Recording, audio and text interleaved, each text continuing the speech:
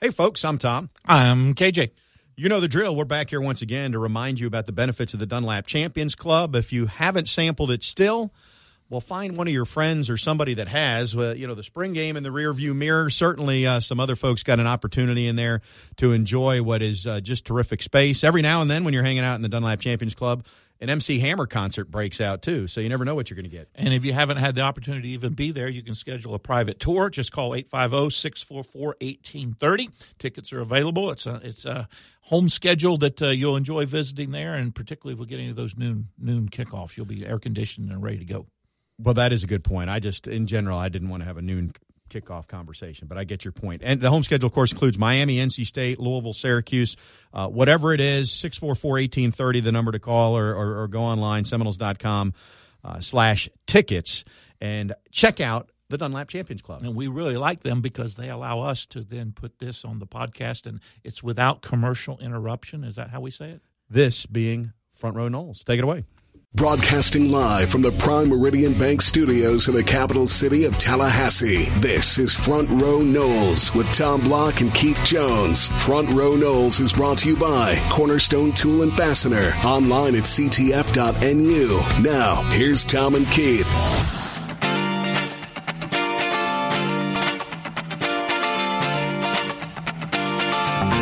Good day, everybody. We welcome you to Front Row Noles. Tom and KJ with you. How are you, Keith? I'm doing well. You know what I did, 2 or 3 nights ago? I can only imagine. There's a television channel called Axis, AXS, and they have concerts and things like that. And I watched a 2.5, almost 3-hour documentary on the Doobie Brothers. Because many listeners don't know, but I kind of lobbied for our opening song, and that's kind of the music I like and the genre that I'm in, and you allowed me to do that, and I got to watch some of my heroes in a documentary, and I was very, very happy. It's up there with the Eagles and some others that I've watched. You have no response. I appreciate it. Well, 2 things. One, I don't recall much lobbying going on. You might have thrown out an idea, and we said, okay, let's go with it. Secondly, just yesterday, so my daughter likes this is how to lose an audience in 2 minutes. So I better make this 1 minute, right?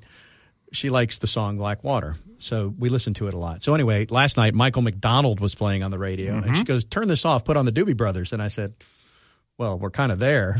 And she said, she's 10, and I'll await your answer. Why do they call them the Doobie Brothers if his name is McDonald? And the reason is that they participated in some illegal activities as youngsters and said, hey, we're kind of the Doobie Brothers. Okay. I didn't have that response at the tip of my tongue because I wasn't sure where to go. That's what I was told. Sort of like the University of Georgia baseball team. They're not sure where to go after they came in. They're staying home is what they're doing. They came in like bulldogs, but they went out with a whimper. They went out like Shih Tzus. You didn't even need the second syllable of that word, quite frankly. Just saying. Impressive performance for Florida State's baseball team. And now what it sets, and we're midweek, so people have, and we'll talk with Tim about Tim Becker and just the way the weekend unfolded. Does the pendulum go back too far the other way? But in my household, we now have a Florida State LSU week.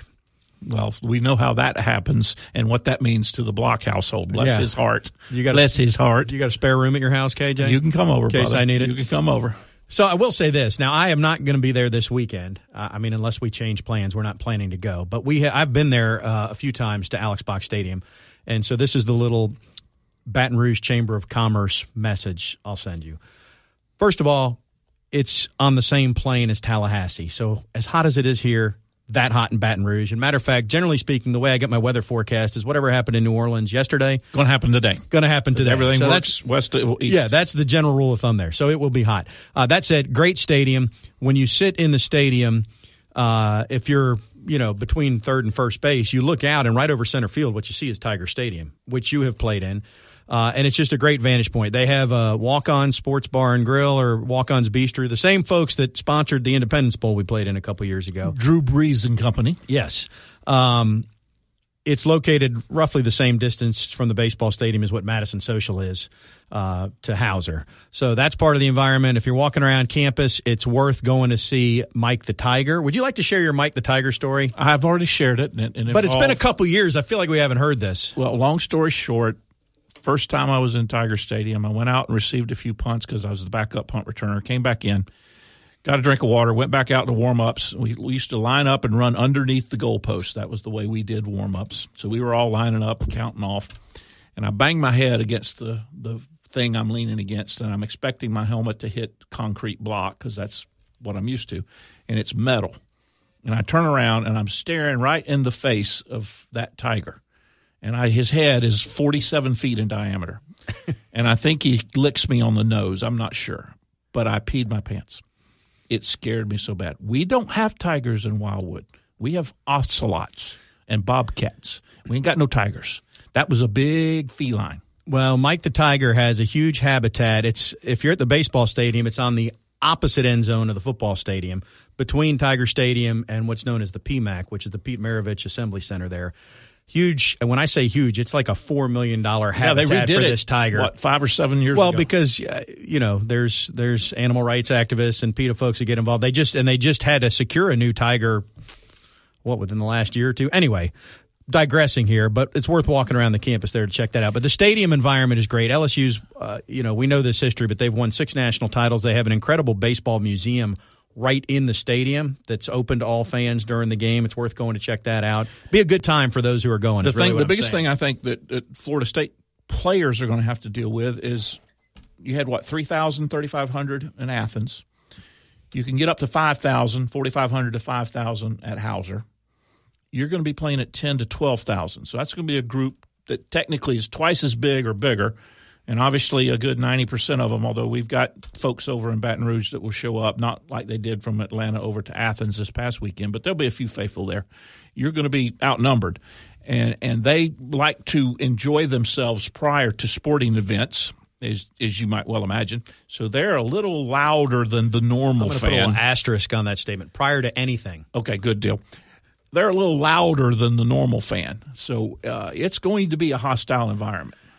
The most comparable stadium Florida State plays in or setting in terms of size would be over in Jacksonville when they play Florida every year.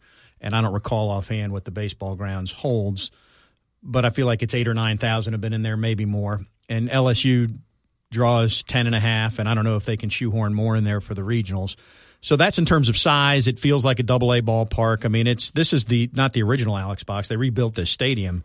I don't know, it's been 10, 12 years now probably, but it's a new stadium, and it's an impressive stadium.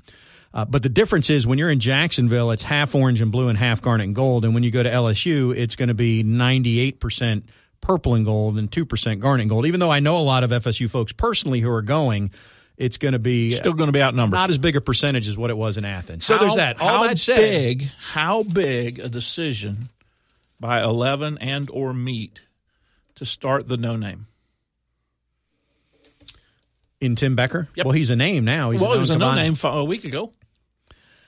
I guess, you have to give him credit for that. The fact that Elijah Cabell has struggled so mightily, not just struggled a little bit, probably made that decision easier.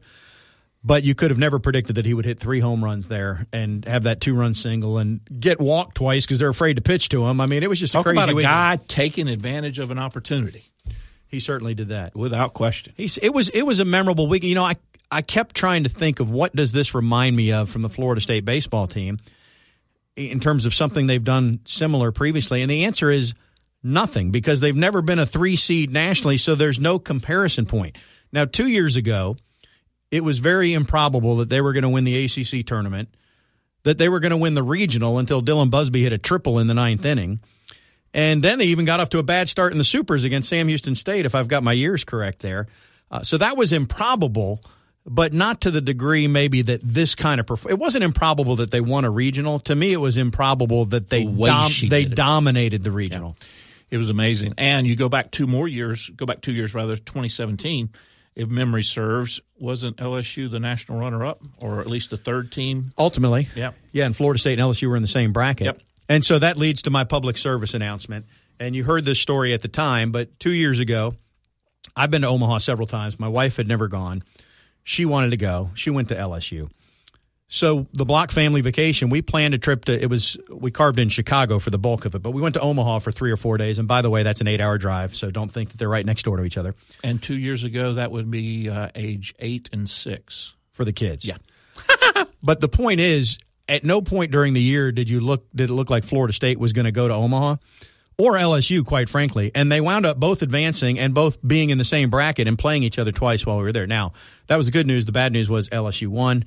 So the good news for you listening to this show, FSU fans, is that I'm not going to the game this weekend, so our chances are better. And the last time LSU and Florida State played at Box Stadium has been 20-plus, 25? I think longer than that. Maybe 30 years? Yeah, I think most of their meetings of late have been in Omaha. Exactly.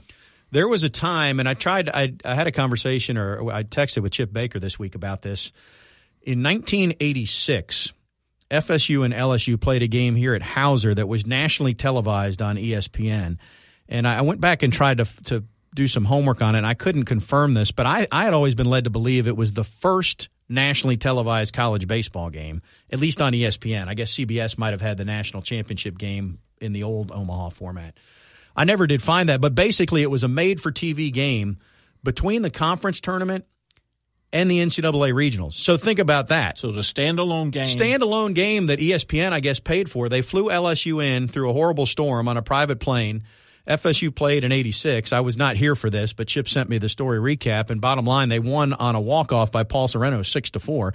And FSU was number 1 and LSU was number 2. And that's the year that FSU ultimately they wound up national runners-up that year. That was a great team. The 86 team was a great team. And LSU had, a guy who'd later be known as Albert Bell on that team. I mean, they had some guys that played. Bash Brothers, does that phrase come to mind? Yeah, well, they had he was Joey Bell then. But anyway, so that was a long time ago. I'm not familiar with the history overall. They played in Omaha a couple years ago. They played in Omaha when Paul Wilson was on the Florida State team, I think. I'm not remembering a regular season series offhand, but I may be missing something. I don't think it's happened.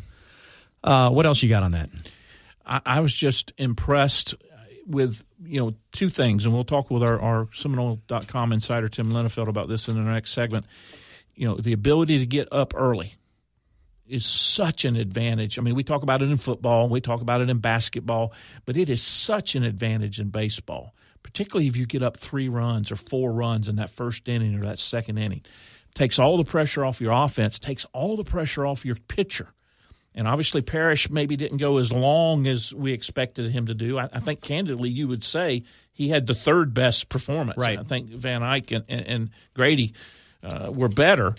But nevertheless, all of them were able to operate with that cushion, and it just is an unbelievable advantage. I don't know if Florida State can get off to those starts against LSU or not, but and candidly, they may need to if they want to be victorious. But what a luxury that was, and what focus from the get-go did the team have on every first pitch? I do think they played more free. A lot of times, especially the last few years, at home, it just feels like they've looked like what Georgia looked like they've had an anvil on their back because they're feeling pressure. And away from home, they just played free, and I hope it continues this weekend against LSU. Speaking of this weekend, Keith, Saturday, I know you've had this in bold, big font, bright letters on your calendar for a while now. Saturday is National Rosé Day. And Rosé, you say? 11 to 4 at Centrale on Saturday. They'll have bottomless rosé, all-day $5 rosé martinis, and frosé. Frosé, you say? Which is frozen rosé, I assume. That's at Centrale this weekend. And from there, you can just roll over to. You could stay there and watch the game Saturday, or you could roll over to Madison Social or Township. I'm cutting you. I'm cutting you off here. We're going to break before you take us. Was that Rosie? No. More from Tim Lenefeld joins us next, people.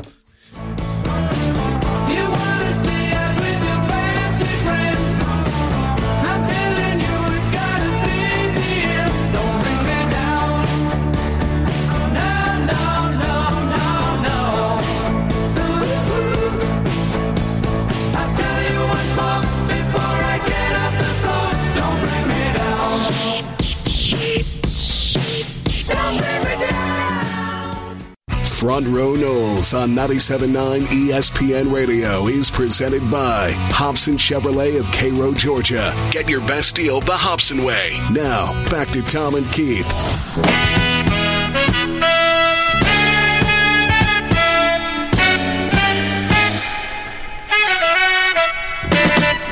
We welcome you back to Front Row Noles, and we welcome back our Seminoles.com insider, Tim Linnefelt. Tim joins us, as always, via the Earl Bacon Agency hotline, the Earl Bacon Agency, ensuring your future together. Tim, how are you? I'm doing great, Tom. How are you? I am great. I know when you made that trek to Athens last week, about this time, middle of the week, maybe Thursday, I'm not sure when you went up, but I'm sure along the way, you envisioned in your mind how Florida State was going to completely dominate a national seed and be right back in the super regionals as they are every year. Well, okay, look, I didn't see them dominating by any means, but it's funny. I was talking to our buddy Lane Hurt about it leading up to it, and even when like in the last month of the season, there are some pretty steady projections that had Florida State in the Athens regional, and we both kind of said, not that it's likely, but I could sort of see a path for them to win that regional that maybe you wouldn't give them at another regional. And a lot of it had to do with stuff not to do necessarily with baseball. I was just sort of thinking in terms of Georgia had a really great year, but that's not a traditional power. I think it was like their 8th time hosting a regional. Florida State's a little more, used to the postseason. Their staff's a little more used to the postseason. Then you factor in Athens isn't that far from Tallahassee. Florida State has a big fan base in Atlanta, so you knew there was going to be a lot of support for Florida State. And you say if they were able to maybe have some things go their way early or get up early, maybe Georgia starts feeling some pressure and on and on. Now, that's not me predicting that they were going to win, score 15 runs a game or whatever it was. Just that I would have been shocked if they were pretty competitive, and it turns out they were very competitive. I want to talk about the guy that everybody's talking about, which is Tim Becker, who, by the way, now has an article in Forbes. He's big time. He's big time. I shared this on Twitter. Tim might have seen it. The postcard will arrive in your mailbox soon, Keith. But the other night I threw batting practice to Nolan, who hits lefty. And as he stood up there, he said, "Dad, I'm going to open up my stance more like Tim Becker." That actually happened from watching the games this weekend. Anyway, no, in Florida State context, expanding beyond baseball, I've been trying to wrap my head around who did something like what he's done. In other words, was a complete non-factor and then showed up. And we don't know if this will last. We hope it will. But I came up with two names, and they're not a perfect fit. But Javion Elliott really was. Yeah, that's a good one. Nobody expected anything from Javion. He ended up starting the last half of his senior year, and he's now still collecting an NFL paycheck. And the other one, though, he's not ultimately remembered this way because people associate the title game loss to Tennessee with Marcus Outzen. But we went into that game against Florida that year. And that game, I'm talking about the 98 Florida game, is remembered more for Peter Warrick's catch on the ricochet and for Mickey Andrews' defense of rushing 3, dropping 8. Yeah. But Marcus Outzen had 8 or 10 runs in that game and completely flustered Florida. So in terms and thinking back, going into that game, that was supposed to be a Florida win. But I don't know, who else do you have that might fit the mold of what Tim Becker did? Man, those are pretty good ones. I think Javion's probably the most obvious one for me. Maybe one of the basketball guys, but even still, gosh, I don't know. You say Marcus Outzen, but Tim Becker's a walk-on. So, Javion's probably a better comparison for that, although he got a scholarship going into that season. Keith, I got one. Keith's raising his hand. Us old people, real old people. Jerry Coleman, center, started at Nebraska in 1980. Played the rest of the year for John Madden. That's a good idea for some summer content items. I might see if I can get on that this summer. That's a pretty good one. So we all went to football. On the baseball side, I've heard I don't know anybody on the baseball side. And other now, Fuentes, they talked about, and that's also during my era. He was a walk-on that got cut and came back. It wasn't so far out of realm. Becker's, I think, is big a thing in baseball that any of us would remember. Yeah, it really was remarkable, and I hope that continues this week. And, of course, the flip side is now he was playing for Elijah Cabell. And Cabell, if you recall, had committed to LSU. And then everybody for LSU came back, which is why they were the preseason number 1. And so that's when he flipped and came to FSU. Now, I know he's had a tough year, but maybe this can be Cabell's weekend, and all of a sudden he runs into 3 or 4 or 5 or 6. Tim, what do you think? Yeah, maybe, but I don't think it would be at the expense of Tim Becker. Becker's got to be in the lineup. If they take him out of the lineup, I don't see that happening. How big a move? Although it was necessitated, but how big a move for 11 and Meat to use Becker in that setting, even though Cabell had struggles I mean, that was a pretty gutsy move from the managerial standpoint, wasn't it? Oh, it absolutely was. Now it pays off really quick when he hits 2 home runs in the first game. You know what I mean? Like if he had struggled, maybe they don't keep him there. I don't know. But once he throws that hot bat, then it's pretty easy to live with that decision, right? Without question. And baseball is the game of hindsight, obviously. So you were there, Tim. Watching it really did feel like that double play turned by Georgia early on, and the fact that it was almost like they wanted to dogpile on the first base line. They were so excited. That really seemed to ignite FSU. Is that fair, or are we overcharacterizing it based on just what I saw on TV? I mean, I think maybe it did. But, I think they're just swinging the bat really well. I mean, really well. I mean, obviously they had a great offensive performance at the regional. But, I mean, take it back to that NC State game in the ACC tournament where they scored, I think it was 11 runs. I don't know what happened in that 3 days in Durham between the Wake Forest game and the NC State game. But man, they seem to have turned a corner offensively. I mean, a huge corner. That said, this is a team they've shown in the past that they kind of, they don't like being shown up, so to speak, I guess. And not to accuse Georgia of showing them up necessarily, but you remember in that Clemson series in that first game, and Clemson hits a home run, and they get the basketball hoop, and everybody's out there doing like alley oops and all that, and it's like, the guys in Florida State dugout are like, that's the way it's going to be, and they sort of feed off that a little bit. It seems like, and so it wouldn't shock me at all if there was an element of that at play with Georgia as well. I think it goes back to the Georgia pitchers' responses in the first couple of innings that really set the tone for Florida State, because he was a little more. I mean, even Van Eyck rather got into it, and he didn't do nothing. I mean, he is Mr. Marshmallow, and even he got into it. Do you know you see where that kid's from, the Georgia pitcher? Cairo, right? Yeah, right up the road. So syrup maker.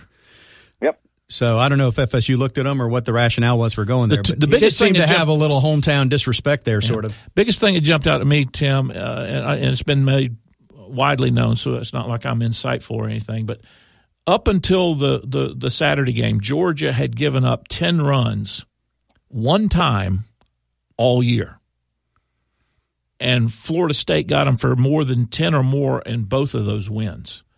That's just remarkable. No, it really is. And, we can decipher some of the reasons and the logic, and, maybe they're fired up. Maybe Tim Becker is a future MLB All-Star, whatever. But the fact of the matter is, to at least a certain degree, it doesn't make sense. Like, nobody could have really seen that coming. Again, you could see them maybe winning the series, winning some close games, but even going into it and talking to some of the guys up there who cover Georgia for some of the outlets up there. I mean, when Georgia, a typical Georgia game would be like a 2-1, 3-2, 4-2 kind of thing. So you figure, you can beat them, but it's going to be low scoring. One of the weird quirks of baseball that you could score the way that you did and have that kind of output. I don't know that there is any kind of satisfying explanation for it. Well, and jumping out early obviously has a huge impact, both in terms of your confidence offensively in the middle to later innings, but your pitcher's confidence. And the pressure it puts on the other team. No question. Which Florida State has been accustomed to having on its back when it's at home. It was definitely a weekend, and I'm not suggesting FSU got all the breaks, because that's not what I mean, but every move seemed to work out right. You start Tim Becker, he's great. Connor Grady, great. I think it was the second game against Georgia. Middle innings, Florida State has first and second, nobody out, which is the only time that Mike Martin really bunts at all these days. He opts not to bunt with whoever it is, and that player makes it out. So now you're thinking, well, he should have bunted. And the next guy hits a double to the gap, and it doesn't matter, and the 2-run score. And it was just everything went right. So all that said, it can turn pretty quickly. So what are your thoughts as we go to Baton Rouge this weekend, Tim? Well, I think it'll be a challenge. On the one hand, LSU is a lower seed than Georgia, so theoretically they didn't have as strong of a year, and theoretically there's not as strong of an opponent. So, okay, there's that. But at the same time, a lot of some of those factors that I mentioned about Georgia, and they're all soft factors, right? They're not baseball factors, but, LSU is used to playing in the postseason. They're used to hosting regionals and super regionals. They're used to being successful at the highest level. There's going to be a zillion LSU fans there. I think Florida State will have some representation, but it won't be to the same degree as it was in Athens. So, some of those things that worked in Florida State's favor, I don't know that you can count on this week. That said, I mean, look, man, if they're going to score 12 runs a game, they're probably going to win the national championship. So, what I look at is Florida State's pitchers, especially, C.J. Van Eyck in that second game. It's going to be a night game. How's he going to do in that scenario? A night game at LSU, the same thing for Drohan if it gets to that point in a game 3 on Monday. How do those guys handle the weight and the I guess pressure? I mean, even depending on how the first game goes, regardless, I mean, those games 2 and a potential game 3 are going to be pretty serious spotlight and a pretty big moment. And so, it's exciting. It's what I'm sure what those guys embrace. But until a guy has to go out there and do it, you wonder how he's going to respond. Here's the biggest thing that jumps out at me, and I'll be the first one to tell you. You can go back and check the tape. I said Florida State would not get out of the Athens Regional. They might win a ball game or 2, but they would lose. Well, that was a crowded island we were all on. I understand. 2 of the starters that LSU will use are freshmen, true freshmen, obviously. They have been put on the shelf. Yeah, they've been hurt 3 and 4 and 5 weeks ago, not because they were injured, but because they had tired arms. They have just now come back and thrown a game or 2 or 3. If you look at Georgia's starter in game 1, who will be a first-round draft pick next year, he had been put on the shelf because he was injured, had not thrown for 4 or 5 weeks, had only thrown 2 or 3 ball games going into the FSU ball game. Postseason, particularly at the regional and super regional, is all about experience and all about how have you thrown lately. And for those 2 freshmen for LSU and limited starts prior to them going up against Florida State, I kind of like my odds, Tim. I really do. Yeah, I mean, I think that's fair. Especially, again, it's the same kind of thing. If Mike Salvatore can lead off with a hit, and then you can get somebody in scoring position, you can score early. I mean, that was a huge part of Florida State's success over the weekend, was building early leads and sort of putting some pressure on. It's the same kind of thing we were talking about. A freshman pitcher, first time on that stage, has a little bit of pressure playing at home, World Series on the line. If the visiting team, who, for whatever reason is a 3 seed and is on the road, I mean, if they're, putting a little bit of weight on you, I mean, that's the kind of situation that can get out of control pretty quickly, and all of a sudden you're down 6-7 runs in the 3rd or 4th inning. I mean, ask Georgia about that, how that goes. Tim, you mentioned in your prior response about Drohan on Monday. Are they going? Is that what they've announced instead of Connor? Yes. So they're going to use Grady out of the pen. I'm sorry. No, I mean, I'm sorry. I really got my wires crossed. I apologize. No, it's same rotation as last week. Okay, good. Okay, because I was going to say that would be Paris, Van Eyck, and Grady. I apologize for that. Okay. All right. When you said that, I was thinking, boy, that's an interesting move to go ahead and say we're going to use Grady out of the pen. You could have cut me off. My fault. Okay, well, I was going to cut you off, but Keith was just chomping at the bit to get in. In fact, it's June 5th, and it's his first mistake. I mean, that's pretty far into the year. I know. And we're like 4 years into this relationship, too. So we'll mark that down on the negative side, Tim. Yeah, you're right. It is and the rotation is the same. Mike Martin confirmed that this morning. It's Drew Parrish, C.J. Van Eyck, Connor Grady. Okay. So, I presume you're going this weekend, correct? Yes, that's the plan. So have you been to LSU, and what are you most excited about seeing there this weekend? I never have been to LSU. I'm actually looking forward to it. I haven't been on campus there. Baseball always seems pretty cool. I'm a big fan of, Cajun delicacies. So if I can get some crawfish or whatever, I'll be pretty happy with that. But no, man, it's kind of a neat thing. I did a show in I think Lafayette last night, and they asked me kind of the same sort of question. I said, the baseball stadium at LSU, it almost reminds me, at least in my mind, kind of Rosenblatt. Because like if you're growing up as a college baseball fan, you see like LSU. If college baseball's on TV, odds are LSU is on all the time. You see that place, you're like, oh man, that place is really cool. That's a neat setting, a neat atmosphere. I wonder if I'll ever be there. Probably not. And I haven't been there yet. So the fact that and see the games there, I'm actually pretty excited about to see it in person. Yeah, it's a great stadium that I talked about earlier in the show. I mean, and it seats 10 or 11,000. I mean, it's like, to me, it's like a AA, AAA park feel. So even the crowd noise, when it gets loud, it almost feels like a soundtrack, if you will, because you're in a bigger stadium and it's a bigger crowd. But it'll be a good experience. Now, on the crawfish, and I'm not a crawfish eater per se, but you're into June now, so it's getting a little dicey, I think. We're at the end of the season, so just make sure you're getting your money's worth there. Fine. I'll settle for something else. Yeah, well, and they have plenty of other good stuff. There's a casino there if you really want to roll the dice, literally, Tim. I'll see what I can do. All right. We appreciate it as always. Safe travels, and we'll talk to you next week. You got it, guys. We'll see you again. Our Seminoles.com insider, Tim Linefeld. What do you think he gambles? What do you think is his game of choice? I would go He strikes blackjack. Me as, I was going to say, blackjack. yeah, I think he's a blackjack guy. I don't see him into roulette and craps and all. See, all those scare me away. You've been with me. I give well, money. now I'm scared away. I give other experience. money. I give money to other people and let them do it because I'm afraid of the personal interaction. I'm afraid I'll do a hand gesture or do something wrong, and all of a sudden the pit boss. You're afraid that you're going to mess it up for everybody. Exactly. I'm afraid I'm going to be handcuffed and marched out of the. Again, we'll see on the nickel slots. We'll see on the nickel slots. Yeah. All right, we'll come back. There is more than just baseball going on this weekend. NCAA championships up for grabs on the track. We'll discuss that and more when Front Row Knowles rolls on.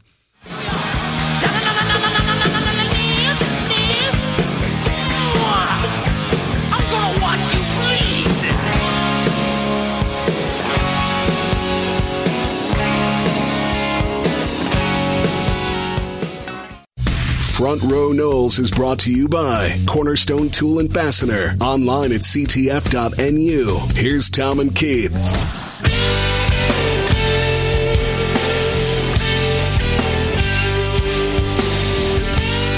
Front Row Knowles continues. I mentioned before the break that NCAA championships are up for grabs this weekend, and that is true because we have NCAA outdoor track and field championships being contested at the University of Texas in Austin, and we'll welcome a guest on the Earl Bacon Agency hotline here momentarily. But just a little bit of perspective first for our listeners, Keith. You know, we've talked a lot about women's soccer and women's softball as national champions here of late. But if you know your Florida State history, you know that the women's track team had, and it was shortly after your playing days. Very much so. National champs in 1984, national runners-up in 83 and 85. Their best finish in the last decade or so was in 2009 when they finished fourth overall. They've got 6 top 4 finishes in program history. So there's been some success there for Florida State. And this year's team goes into the championships ranked number 3rd based on who they're bringing to Austin. And one of those young women joins us right now. This is Courtney Jones, who is a hurdler and a sprinter for the team. Courtney, how are you? I'm great. How are you? I'm doing well. So you're a junior, but you're a veteran. You've been on this stage before. So I'll start there. How does that change things in terms of preparation, mindset, confidence, and all that? It definitely prepares me a lot more considering this is my 3rd consecutive outdoor championships. I've made it since my freshman year. During my freshman year, I was a lot more nervous than I am now because I was the youngest competitor coming in. I was 17 and competing against people who were 24 and 23. But now that I actually have championships under my belt, it prepares me a lot more. My mentality is a lot more stronger, and I'm prepared to go in and win. You are from Conyers, Georgia, so just down the road to Florida State. And I'm looking at your resume here. You not only are you the record holder at FSU in the hurdles, but you actually broke the record twice this year. So congratulations there. One of them at the ACC championships. Give me a perspective. I think you were seeded 4th based out of how you came out of the regionals, but the 12.72 you ran at the ACC championships, that's the FSU record. Where does that stack up based against the rest of the field that you'll be competing with this week? It's still pretty high up there. You know, you have a couple of people that went 12.5 this season and 12.6. I don't think I've peaked as of yet. I feel like I still have a lot left in my tank, and I still have a lot left to go, especially with this considered being a long season even after NCs. I'm pretty confident how this race will go. Now, Tom, we have to put the appropriate disclosure in. Courtney, I'm Keith Jones, and you're Courtney Jones. No relation. Yes. Now, there's 2 reasons why there's no relation. Okay. Number 1, she can jump over things. And number 2, she's very fast. Yes. I've got none of that. So we've clarified. How different, Courtney, I know you've been there and you've been out, but how different is the Texas facilities than what you're used to? And is that any plus advantage or disadvantage? It's about the same. You know, track is a track. You just try to go in with the same mentality that you've been preparing for the entire year. You don't want to go in thinking anything different and trying to cater to something else just because you're at a different track.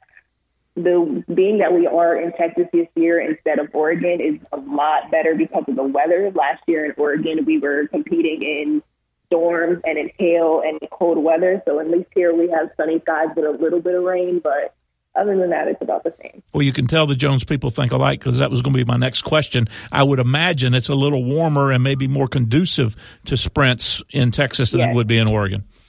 Yes, definitely.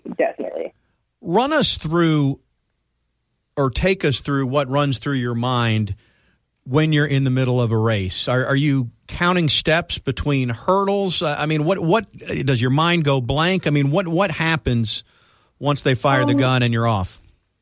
Usually, particularly during the race, I'm not usually thinking. Once they fire the gun, it's just instinct to just go and to attack and to compete to the best of my ability. I'm trying not to think, because if you think too much or if you overthink, then you'll start overthinking everything and then you'll fall behind and then you won't be competing. So during my races, I'm not thinking to a point as to where, I need to pull my trail leg through or count my steps or I need to do this now. And it's more of a sense of urgency and attacking the hurdles and just doing what I have to do to cross the finish line first. Along that same lines, Courtney, did you run hurdles early in your high school career, or did that become later? No, all throughout high school I ran. I started running in 8th grade in middle school, and I was just with one person on the middle school team that did it for points because I wasn't scared to do it. But once I got to high school with my coaches and Coach Bennett and Coach T at Maynard Jackson in Atlanta, they really helped me understand hurdles, and I was able to get my rhythm down, and I was actually able to win the state championships and go and do stuff like that. And what drew you to Florida State? Well, what brought you to Tallahassee? Warm weather. I enjoyed the relationship that I have with my coaches, and all around the team environment that I was in. That's what drew me there the most, and the different opportunities that were available for me to do outside of track as well. Well, I'm going to get to both of those. We'll start with the team environment, because Florida State actually has 12 women who've qualified and are in Austin this week, which is the most for Florida State since the NCAA moved to this format, which was back in 2010. So you're the ACC outdoor champs, which Florida State has won that 3 out of the last 6 years in women's track. You're number 3 in the rankings going in. So what is the thought on what this team is capable of accomplishing this weekend? We're able to do everything through Christ, and I feel like a lot of people on our team preach that and they believe that in themselves, and we all have each other's back at the end of the day. So if we are a team and we are a collective group, and we're all going to be out there to support one another. So I think everyone is coming in here with the same mindset, and we are ranked number 3, and we're trying to come out as on top of number 1 with the opportunity to do so. And I think that we're all trying to do that here today. We're talking with Courtney Jones, who's a hurdler and a sprinter on the FSU women's track team. So now let's move to the things outside of the track and the other things that Florida State brought to the table for you. What are you majoring in? What other things have you experienced in your Florida State life? I am a sociology major with a minor in psychology. I was originally a pre-med major coming in, and that quickly changed once I realized that wasn't the path that I really wanted to go for. But outside of that, I'm in SAC, which is the Student Athlete Advisory Committee or /Council. I'm in WILD, which is Women in Leadership Development. So it just allows me to be a part of different groups outside of track to bring rules and regulations to try to better our experiences as NCAA athletes. Well, we certainly hope that you have the best experience possible this week. I know they adjusted the schedule a little bit due to the weather, but I think you've got the semifinals tomorrow. And I should point out that you're also with the 4x100 meter relay team. And then the finals would go on Saturday, if I'm not mistaken. So best of luck to you, and we'll be watching from afar, cheering for the Garnet and Gold. Thanks. That is Courtney Jones from the Florida State women's track team. And, okay, 3 things. She can run, she can jump, and she's really smart. Yeah. So she's definitely not related. I'll give you a little love there, Keith. You were a 2-time academic All-American, or 3-time. Did I short you? Just 2. Just 2. It always takes a little while, that freshman and sophomore year, to get up to speed, right? Yeah. What's also interesting too, and Courtney obviously on the track side, but it is track and field. And for the first time that I can recall in a long time, Florida State has representation, and this is the field side of it in the hammer throw, the javelin, and the discus. They've got a balanced team, yeah. And it's really, we talked about this last week, how Coach Bramman is very good at manipulating the score and knowing where to put people and how to do things, because you're not going to go out there with 45 people and dominate 10 of the 20 or 21 events. You're going to score in 3 or 4 or 6 events, and if you score high enough, that can get you a national championship. That's just the way it works today. Well, especially if you have a Walter Dix type or somebody that's going to win. And Florida State on the men's side has Andre Ewers, who unfortunately just missed qualifying in the 100, but he's in the 200 and the 4x1. But if you get somebody there, because if you win, you get 10 points towards the team. So in the case of Walter Dix, he was checking the box for 30 points when he was here, and that's been a number of years now. But I did want to just point, on the men's side, they have 7 qualifiers.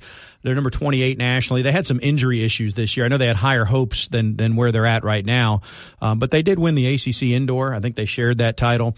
And they've got a chance for some success this weekend as well. Yeah, and it's always fun if you've played sports at Florida State, regardless of what sport you played. You always hear about the track and field, and the biggest reason is, and this sounds silly, but they have the most performers. There's probably over 100 kids participating combined in the men's and women's track teams. Just because of the right. variety of the things that they do. So but they are as big and maybe even bigger than the football team in terms of number of participants. So you're always running into them. You always see them. And if you're like me as a football player, you run into this sprinter and you go, well, that's the reason he's fast. He's 6'1", weighs 103 pounds. Yeah. You compare yourself to him, and remarkable athletes. So good luck to Bob Brayman's squad, both on the men's side of the ledger and the women's side, and particularly to Courtney Jones. We appreciate her joining us. She's been the whole team's been in Austin since Sunday, I think. So we carved that interview in around her training schedule, and we wish her the best of luck. She competes tomorrow in the hurdles and then also in the 4x1. We'll take a break. Come back. We may bounce back to baseball. There's also several other items we can clean up as Front Row Knowles continues. Down the drain.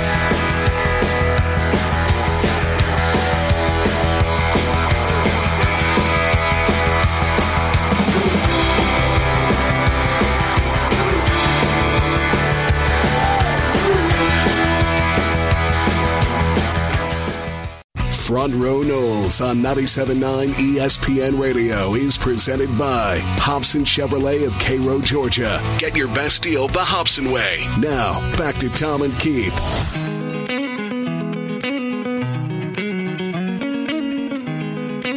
Keith, we've been talking a lot of baseball, so I do want to point this out. It's the first time we've been doing the show 4.5 years. First time I actually made a list of sports news that came out over the last week as it happened. You actually prepared? I actually prepared, yes. So the ACC baseball tournament is moving out of Durham. Now, I have long been a proponent that we need to move this around. And it was in Durham for perpetuity until that AAA baseball league said, we're not going to let our teams hold dates anymore for conference tournaments. So they forced the hand, and it had to move. Charlotte, which I think Charlotte will be good for 2020. That and the fact Charlotte got a new stadium 6 or 8 years ago too, didn't they? Yes, they did. Yes. It's supposed to be terrific. Yeah. So I'm happy about that. Now, what's going to happen is they'll end up nailing it down in Charlotte for the next 28 years. Okay, we're making progress. We're in the bigger city, easier to get to from here. I can't argue a ton with that. I still think with all the baseball that's played in Georgia and in the Atlanta area, there's a lot of options there, and I know it'd be Georgia Tech home crowd. Well, guess what? We've been playing with the 4 schools in North Carolina's home crowd for 2 decades now. Or why not just put it at Disney's Wide World of Sports down there and let everybody go? Well, you and I've been down there for basketball and observed the baseball facilities down there. They are quite nice. Well, it's been the Braves spring training home. Exactly. I know they got something new. I don't know. I don't recall if they moved or they're moving, but anyway, so that's my 2 cents there. But at least we have moved. And having said that, the Durham Bulls Athletic Park, I've called many games there. Great venue. I just think you need to move it around somewhat. Well, how about the NCAA's moving from Eugene to Austin? They've been in Eugene since 2004? Have I read that correctly? So that's take your shoes off 15 years. And now they're back in Texas. Thanks for the sound effect that went with that.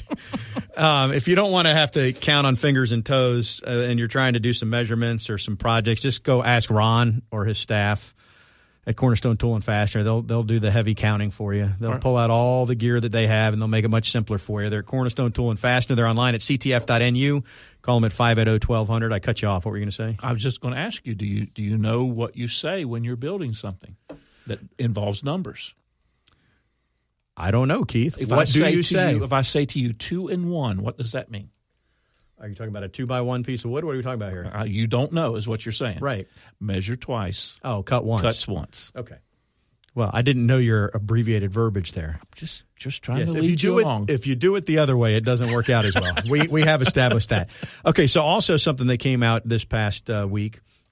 I think this was Wayne and the Democrat had this story, but FSU's athletics budget. It was an article about FSU's athletics budget, which the university budget goes to the Board of Trustees on Friday. But bottom line, when you look at the fees, they have the television rights, or however it's broken down, increasing by $2.5 or $3 million this year. Now, you and I last week talked about ultimately we think it's going to be a $10 or $12 million increase with the ACC network. So just to clarify that, and I don't know that anybody really came out and said this, but what's been happening for the last several years, and you'll recall at one point, Wes Durham sort of let the cat out of the bag because he confirmed that schools were going to get $3 million extra for every year that the ACC didn't have a network.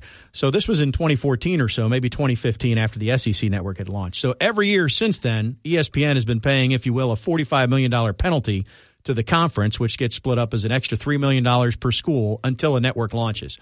So in the budget, as I understand it, and I haven't talked to anybody about this, but this is what makes sense. They just put $3 million in there again as a placeholder. But I think the point still stands.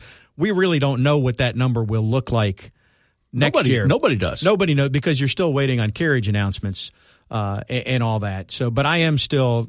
I guess the bottom line is we had just said 10, then it comes out in the paper that it's 3. But that's the rationale for that, and ultimately they're still hoping this becomes a much bigger. And I had figure. a number of people, and I didn't confirm this, and maybe you do know emphatically, but I would, from anecdotal conversations, the way it was presented was that the boosters had to write a check for $6.5 million to balance the athletic budget.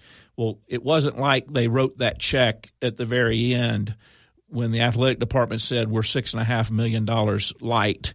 Those are monies that are budgeted and transferred. There was a deficit, and the boosters did have to make up some, but it wasn't like David had to pick up the phone and call Andy Miller on June 29th and say, oh, by the way, I need a check for $6.5 million or I got a problem. Right. It's calculated and budgeted, although it was a little askew.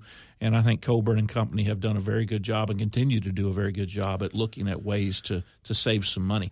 The biggest thing that did jump out at me, though, and you've got to appreciate, right, wrong, or indifferent, is there's a huge drop in their anticipated ticket sales, primarily for football or even almost exclusively for football, that is directly related to two things. These are the two things that will fix your ticket sales every time, no matter what sport. If you win and you bring in quality opponents, tickets seem to take care of themselves, and those two things are on track. Right, yeah. Winning solves a lot of things. We have a saying in the insurance business, production solves all problems.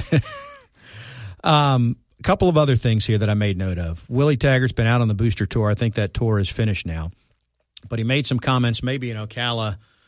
Somebody asked him about the caliber of the schedule this year, and he gave the politically correct response of, you got to wait and see kind of thing. But I do think, and we talked about this when the schedule came out, there is the perception that Florida State played an NFL caliber schedule last year, and they're playing a JV schedule this year. Or middle school. And I maintain that the only difference on the schedule is that you get Boise State and Jacksonville instead of at Notre Dame, which is significant for one game. But at Virginia is going to be probably a tougher game than Virginia Tech at home last year, and it's all about perception. The perception is Virginia Tech's good in football and Virginia's not. But the reality right now is Virginia Tech wasn't any good in football last year, and Virginia was. Well, and that's the thing, and because we talk about it, particularly those of us that have been longtime Florida State fans, we traditionally say, well, NC State's not very good. You should beat them 9 out of 10 times or 10 out of 10 times. Well, there's been a couple of years where NC State was really good. Remember the time when Wake Forest under Grobe got good for a 2 or 3 year period. Traditionally that's a game you should win, but for that 2 or 3 years, that was a testy ball game, particularly up there. The same thing applies. What happens if Florida State beats Boise State 17-14, and then Boise State runs the table and finishes 11-1? How much different does that make? It always looks different in arrears. Would you agree with that premise, though? If you just look at Virginia Tech and Virginia? I don't know that I'd go so far. That is a good analogy. I don't know I'd go as far as you have gone, but your premise is accurate.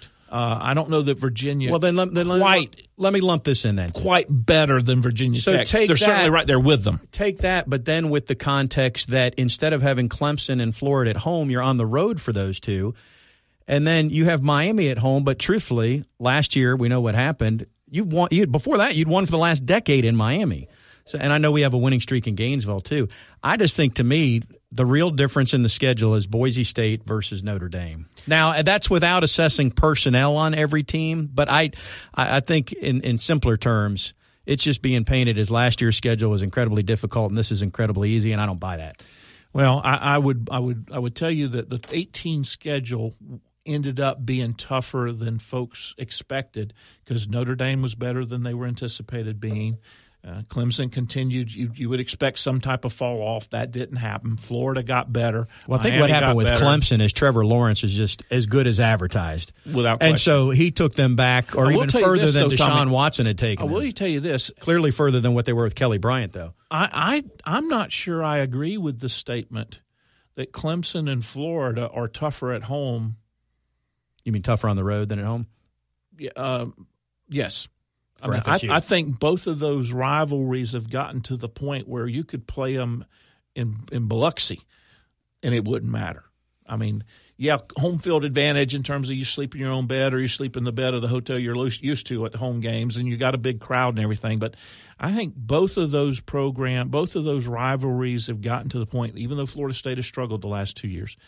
I mean, it was not a big deal way back in the day when we played at LSU or we played at Nebraska. We were playing the 11 people on the field. We didn't pay attention to the others.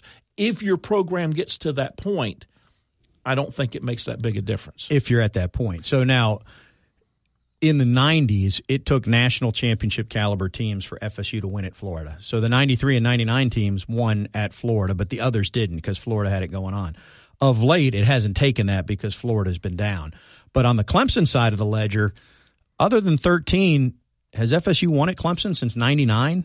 I mean, it's pretty much a loss every time they go up there, except 13, which is part of the reason that was such a shocker that it was 51-13 or whatever it was. Yeah, the blowouts are kind of the anomaly. There might be one game I'm missing in there, but I don't know if I am. And I'm not telling you I'm jumping up and down and demanding that you pay attention to my theory, but certainly in certain situations, certain rivalry games, the home field advantage is not what we would expect it to be, I guess is what I'm saying. Let's get to the real news that we can agree on here.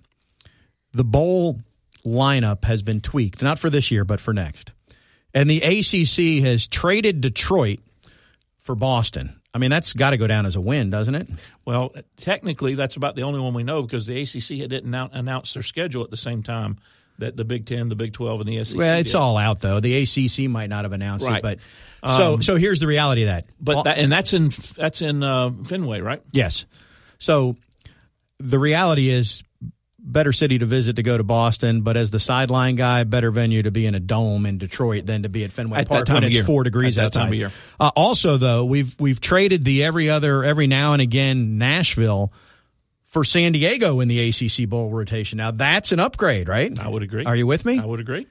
I mean, we can't. Where's the old Belk Bowl these days? The Belk Bowl is still in the rotation, and unfortunately, so is El Paso and Shreveport. Hey, now El Paso is a good trip if you're not playing and you've just won your first academic All-American award, and all you got to do is go out there and hold your helmet at halftime.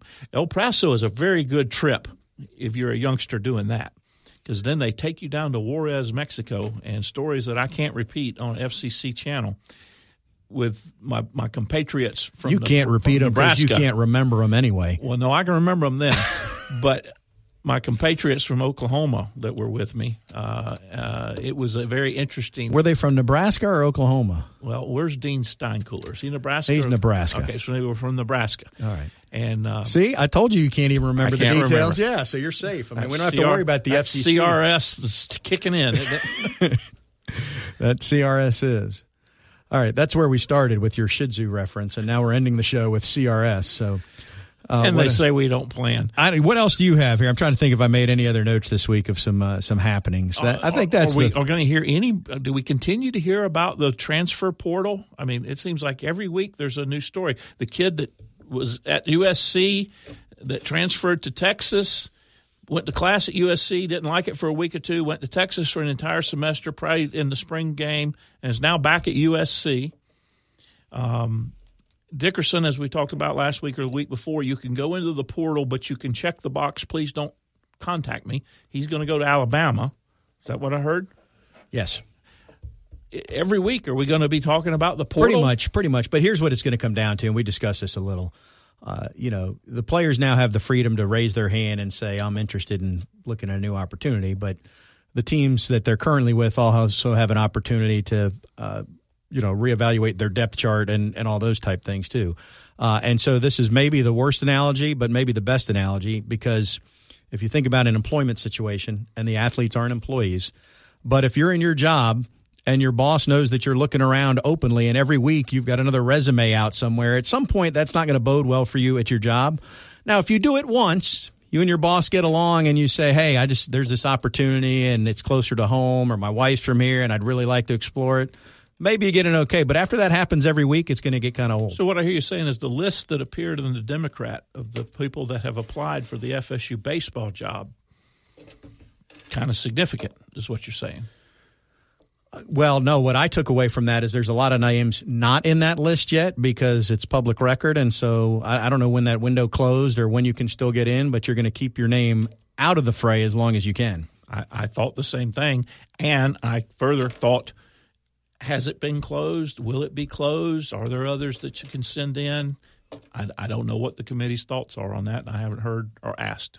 Nor do I. All right, we'll do this again next week. Hopefully we have good news. I mean, 2 games from Omaha. That's hard to fathom or even at this point. And maybe next week we'll be talking about another trip out to Omaha and some steak. We'll keep our fingers crossed. He's Keith. I'm Tom. Thanks for joining us on Front Row Knowles. Yeah.